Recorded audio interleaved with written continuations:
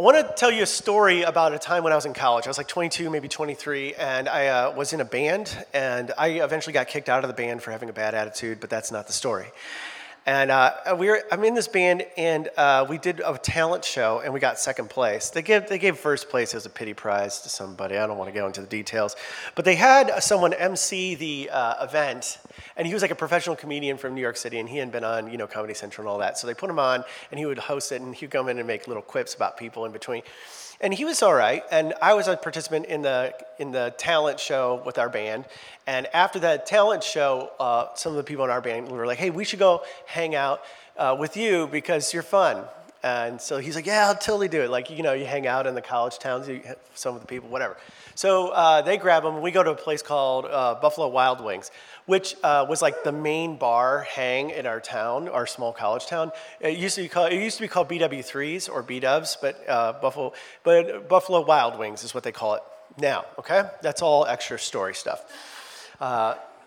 So we're hanging out at a table, and we're there's laughing and joking, and he was making all these jokes, and I didn't find him to be funny. But everyone else, all my friends in the band, thought he was super funny. They thought he was like really funny, and they were laughing like really hard. And after he goes, "Okay, guys, it's time for me to head out. I gotta head out." And we're like, "Oh yeah, bye." And after he left, when you do the little debrief after you hang out with someone new with like your close friends? Do you know what I'm talking about, the debrief? And then they're like, "Oh, that was so funny." And I was like, "I didn't think he was funny." And they said to me, my friends in the band said, "Chris, you're used to being the funniest person in the room, and this time you weren't. He was funny. You can't see that because you're jealous." Ouch. I know this stings a little, and I go, you know what, they're probably right. It didn't stop me from getting kicked out of the band. Not that night, at a later date. But I tell that story. It's a silly story. I tell that story, but have you ever felt that way? Have you ever felt like you were hot stuff in an area of your life, and then all of a sudden you weren't the hottest of stuff anymore? Maybe at work. Maybe you were like the go-to person, and then somebody else gets hired at work, and then suddenly they're going to that person for all the fun answers, all the clear answers, the better advice.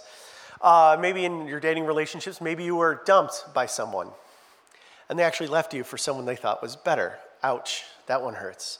Or maybe you married into a family, and someone else is married into the family, and you're no longer the most interesting in-law in the room. I'm talking about that competitive edge that creeps up inside of us from time to time. Do you know what I mean? Where you feel it with them, it creeps up. Now, in the story of Jesus, we can read about Jesus and his cousin, John the Baptist. Why was he called John the Baptist? Did a lot of baptisms. And he shows us in this story what we should do when we experience this specific type of setback, specifically competition. When we find ourselves in the comparison trap with somebody else, when we find ourselves in that place where what we used to do or what we used to be is no longer really working the same way as it used to or it was before. Do you know the feeling? You come to a point in your life where like, my life is a little stale. It has to change. Something has to give. I'm no longer what I thought I was. Well, let me paint the picture. John's ministry was the hottest in town. And he was calling people to change their ways and repent. And he was calling people out into the desert. He was an Essene, and he wore camel skin and leather belts, which was not a cool thing. Leather belts, so whatever. And he's wearing those, and he was eating honey and locusts, and he was like a wild man. And people were like, this guy is the best. We need to repent. We need to be baptized. And he had members, and people would come out to see him all the time. He had resources. He had disciples that would manage all the things, the systems around him. And his disciples were like the cool kids for once, all right? And they're doing all the cool stuff, and they got to speak truth to power. They got to speak truth to the elite of ancient Israel, okay? But then, all of a sudden, everything changed. I'll give you one hint. Jesus shows up on the scene. Jesus shows up. He starts doing bigger miracles and better miracles, and he's doing better teachings, and he's baptizing more people, and he's gaining more followers. So John's disciples, they get a little jealous. They get a little hurt. They complain that everybody's leaving and going to the other guy. Everyone's going over to Jesus, John. What are you going to do about it? Your cousin's creeping in on our territory. Have you ever been in a situation like this? Everything is going well. You're winning. You're the big thing. You're kicking butt and taking names, and then everything changes. A new business comes to town. Your company falls on hard times.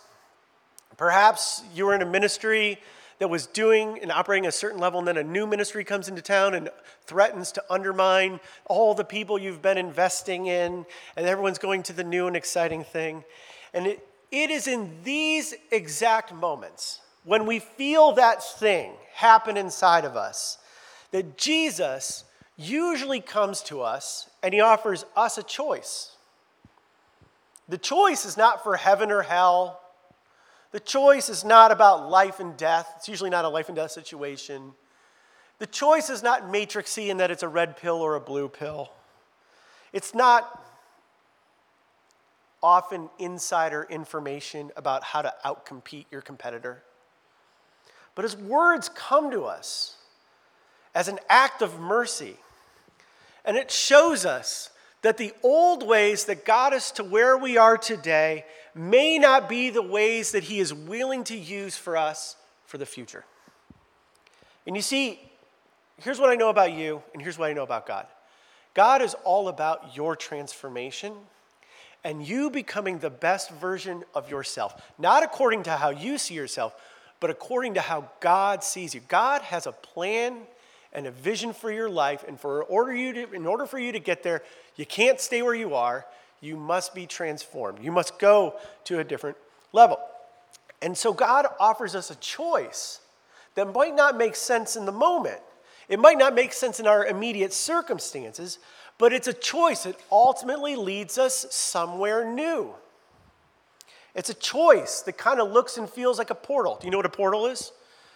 You know, you go through the portal. Like, you must go through the portal to experience the new thing that Jesus has for you. And it opens you up to a wider world that you could have never imagined. So today I'm your guide to help you understand that choice, to understand that portal. And we turn to the book of John. Now, this book of John was written by John, but not John the Baptist. Confused? So there's John, the disciple, who's talking about John the Baptist, and Jesus is also a main character everywhere in this sermon. Okay, and so John chapter 3, starting in verse 22, here's that story. After this, Jesus and the disciples went out into the Judean countryside, where he spent some time with them and baptized. Now John, who was also baptizing, that would be John the Baptist, was in Aenon near Salim, because there was plenty of water, and people were coming and being baptized. This was before John was put in prison. That's a little foreshadowing. John the Baptist eventually got thrown into prison. Verse 25, an argument developed between some of John's disciples and a certain Jew over the matter of ceremonial washing.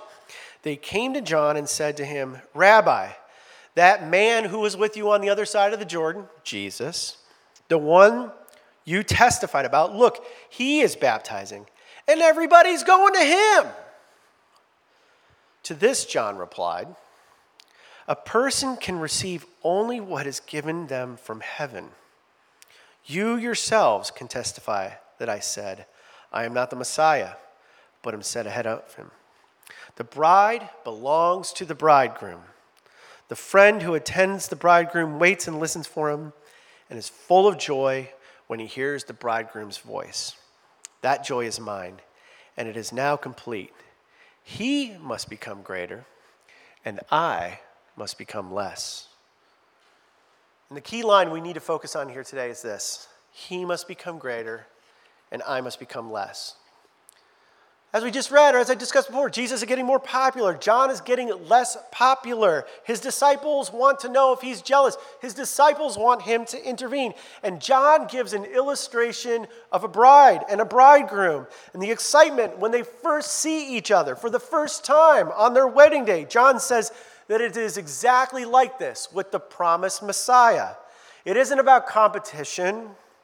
It isn't about jealousy. It isn't about maintaining and growing his little thing. It's about being faithful and recognizing that Jesus is here. And Jesus is going to stay with them. And there's nothing better than inviting Jesus to become greater in his life. Now, John could have responded a different way. John could have chosen to double down on outreach. Okay, we need to do mailers to all the local villages. Let's see how many addresses the post office can give us in Bethlehem. Let's hit them up. He could have doubled down. He could have built a retention program. You guys ever work in marketing? You could build a retention program where he got convinced the disciples to go out and do surveys to really see what was going on with some of the disciples who had gone over to Jesus and try to win them back and say, hey, listen, we're going to offer more benefits, more things, more events, stuff like that. And he could have launched, or he could have gone on the negative. He could have launched a misinformation campaign. But he did none of those things. Why? Because John had the perspective that this was an invitation to enter into the portal. Because maybe there was something bigger that God wanted to do than John's little thing. God was using this moment of confusion and competition to draw John and the disciples closer to Jesus to offer something new. It was an invitation to step out of the certain into the unknown, the known present into the unknown future. It took courage to say from John, guys, this is the way it's supposed to be, and I'm not jealous. In fact, this is the way. I'm supposed to become lesser, and I'm excited to become lesser because that means I was faithful with what I was given, and now it opens me up for the new thing that God has for my future. That's a hard thing to realize, especially when you're successful, especially when things are going well for you. There's something that you and I can learn from John the Baptist for the here and now.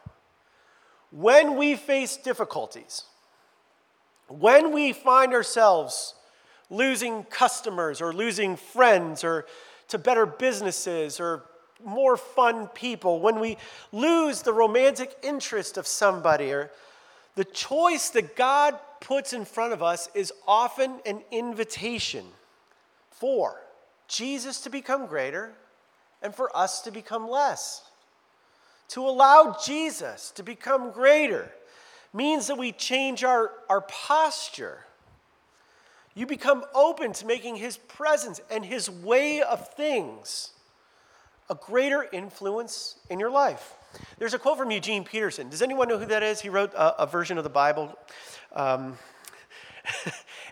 he wrote this book called The Jesus Way. It's a really good book. And here's a quote from Eugene Peterson. It says, "To follow Jesus implies that we enter into a way of life that is given character and shape and direction by the one who calls us." There's something about us becoming less and Jesus becoming more that leads us to give way. Like, what is the way that you're shaping me, God? What are you doing in all of this? And the application to this is that the Holy Spirit of God, today, for you and I, is putting his finger on your life. And he's putting his finger on my life. And we're invited to make him greater and to choose to make our way of doing life, the way we've always done it, the lesser way. Do you understand? Are we clear here?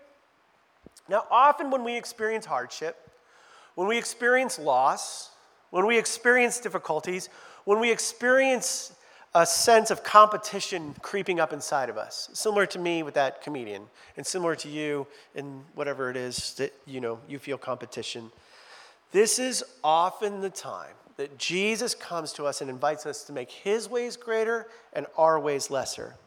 Some of you, this is in the area of your finances. Where the pressure you're feeling, whatever it is you're feeling about your money, this might be an opportunity where God would come to you and say, and this isn't a giving sermon to give to the church, although you should. This is about are your choices being shaped? Is his way of thinking and processing finances and money, is that becoming your way? And are you willing to have your best ideas about your money take a back seat. I think there's some of you who want to grow in your walk with the Lord. You want to grow in leadership. You want to grow in your ability. The past few weeks we've been talking about power and presence. You want God to work in you and through you to bring healing to people. Not only mental and emotional healing, but actual physical healing. God may want you to learn to pause like Jesus, to wait on him, to figure out the ways that he wants to work with you, rather than to just run off and try to make it happen. And for those of you who God may be leading you to make Jesus the greater thing in your life, I feel like I got to give you the most interesting part of all this. John the Baptist, in the story that we just read, uses a story of bride and bridegroom. And what are most brides and bridegrooms like on their wedding day? Unless it's a scary arranged marriage. What are they like? They're happy. What else? They're excited. They're like, and you know that when in traditional weddings, the bride turns the corner. The bride turns the corner and the groom gets that look, that like, oh my God, she's here. And you know, all the people, like, they look at her first because obviously she's radiant. And then they look at him to see what he looks like. And he's like, he's super excited. And it's like a whole thing. But what don't you see? You don't be like, ugh. You don't see like a lot of negativity in the moment. The negativity comes over the next 20 to 30 years. But in that moment, all the energy is like, this is exciting. This is exciting. They're excited to see each other. They're not hesitant in that moment. They're not angry. They're not coming to the table begrudgingly. It's pure, new, Sparky McSparkerson, new relationship excitement. And what John is doing in this illustration is he is encouraging his disciples in the same ways that we're meant to be encouraged. We're invited to welcome the way of Jesus, not begrudgingly, not angrily. You know when people put their hands in the middle, they're like, oh, 1, 2, 3, let's go. And you know there's always that one person that's like, It's not that. He's saying, welcome the way of Jesus with excitement, like a bride and a bridegroom. Get excited. And when you see the way of Jesus coming at you, or when you feel the pressure of competition, or when things, the way life used to be, is not working the way it is now, and you sense there's a need change, and you say, Jesus, I need your way more than my own way.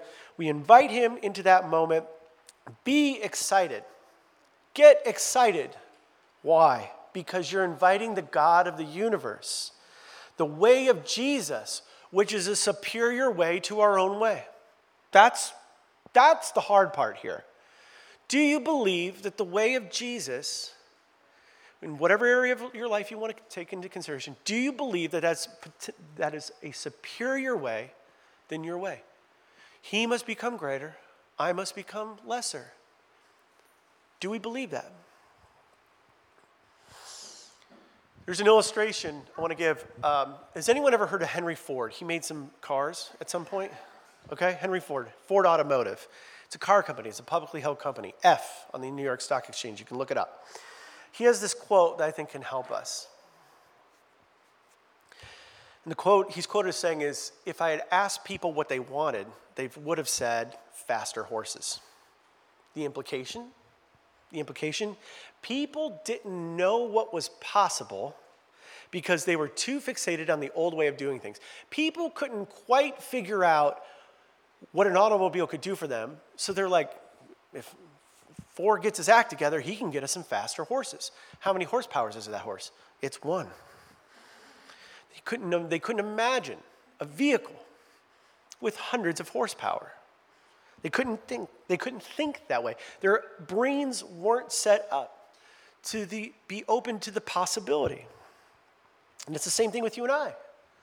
When we face hardship, when we face difficulty, when things seem to be an insurmountable headwinds coming towards us, sometimes our way, we're kind of wishing for faster horses.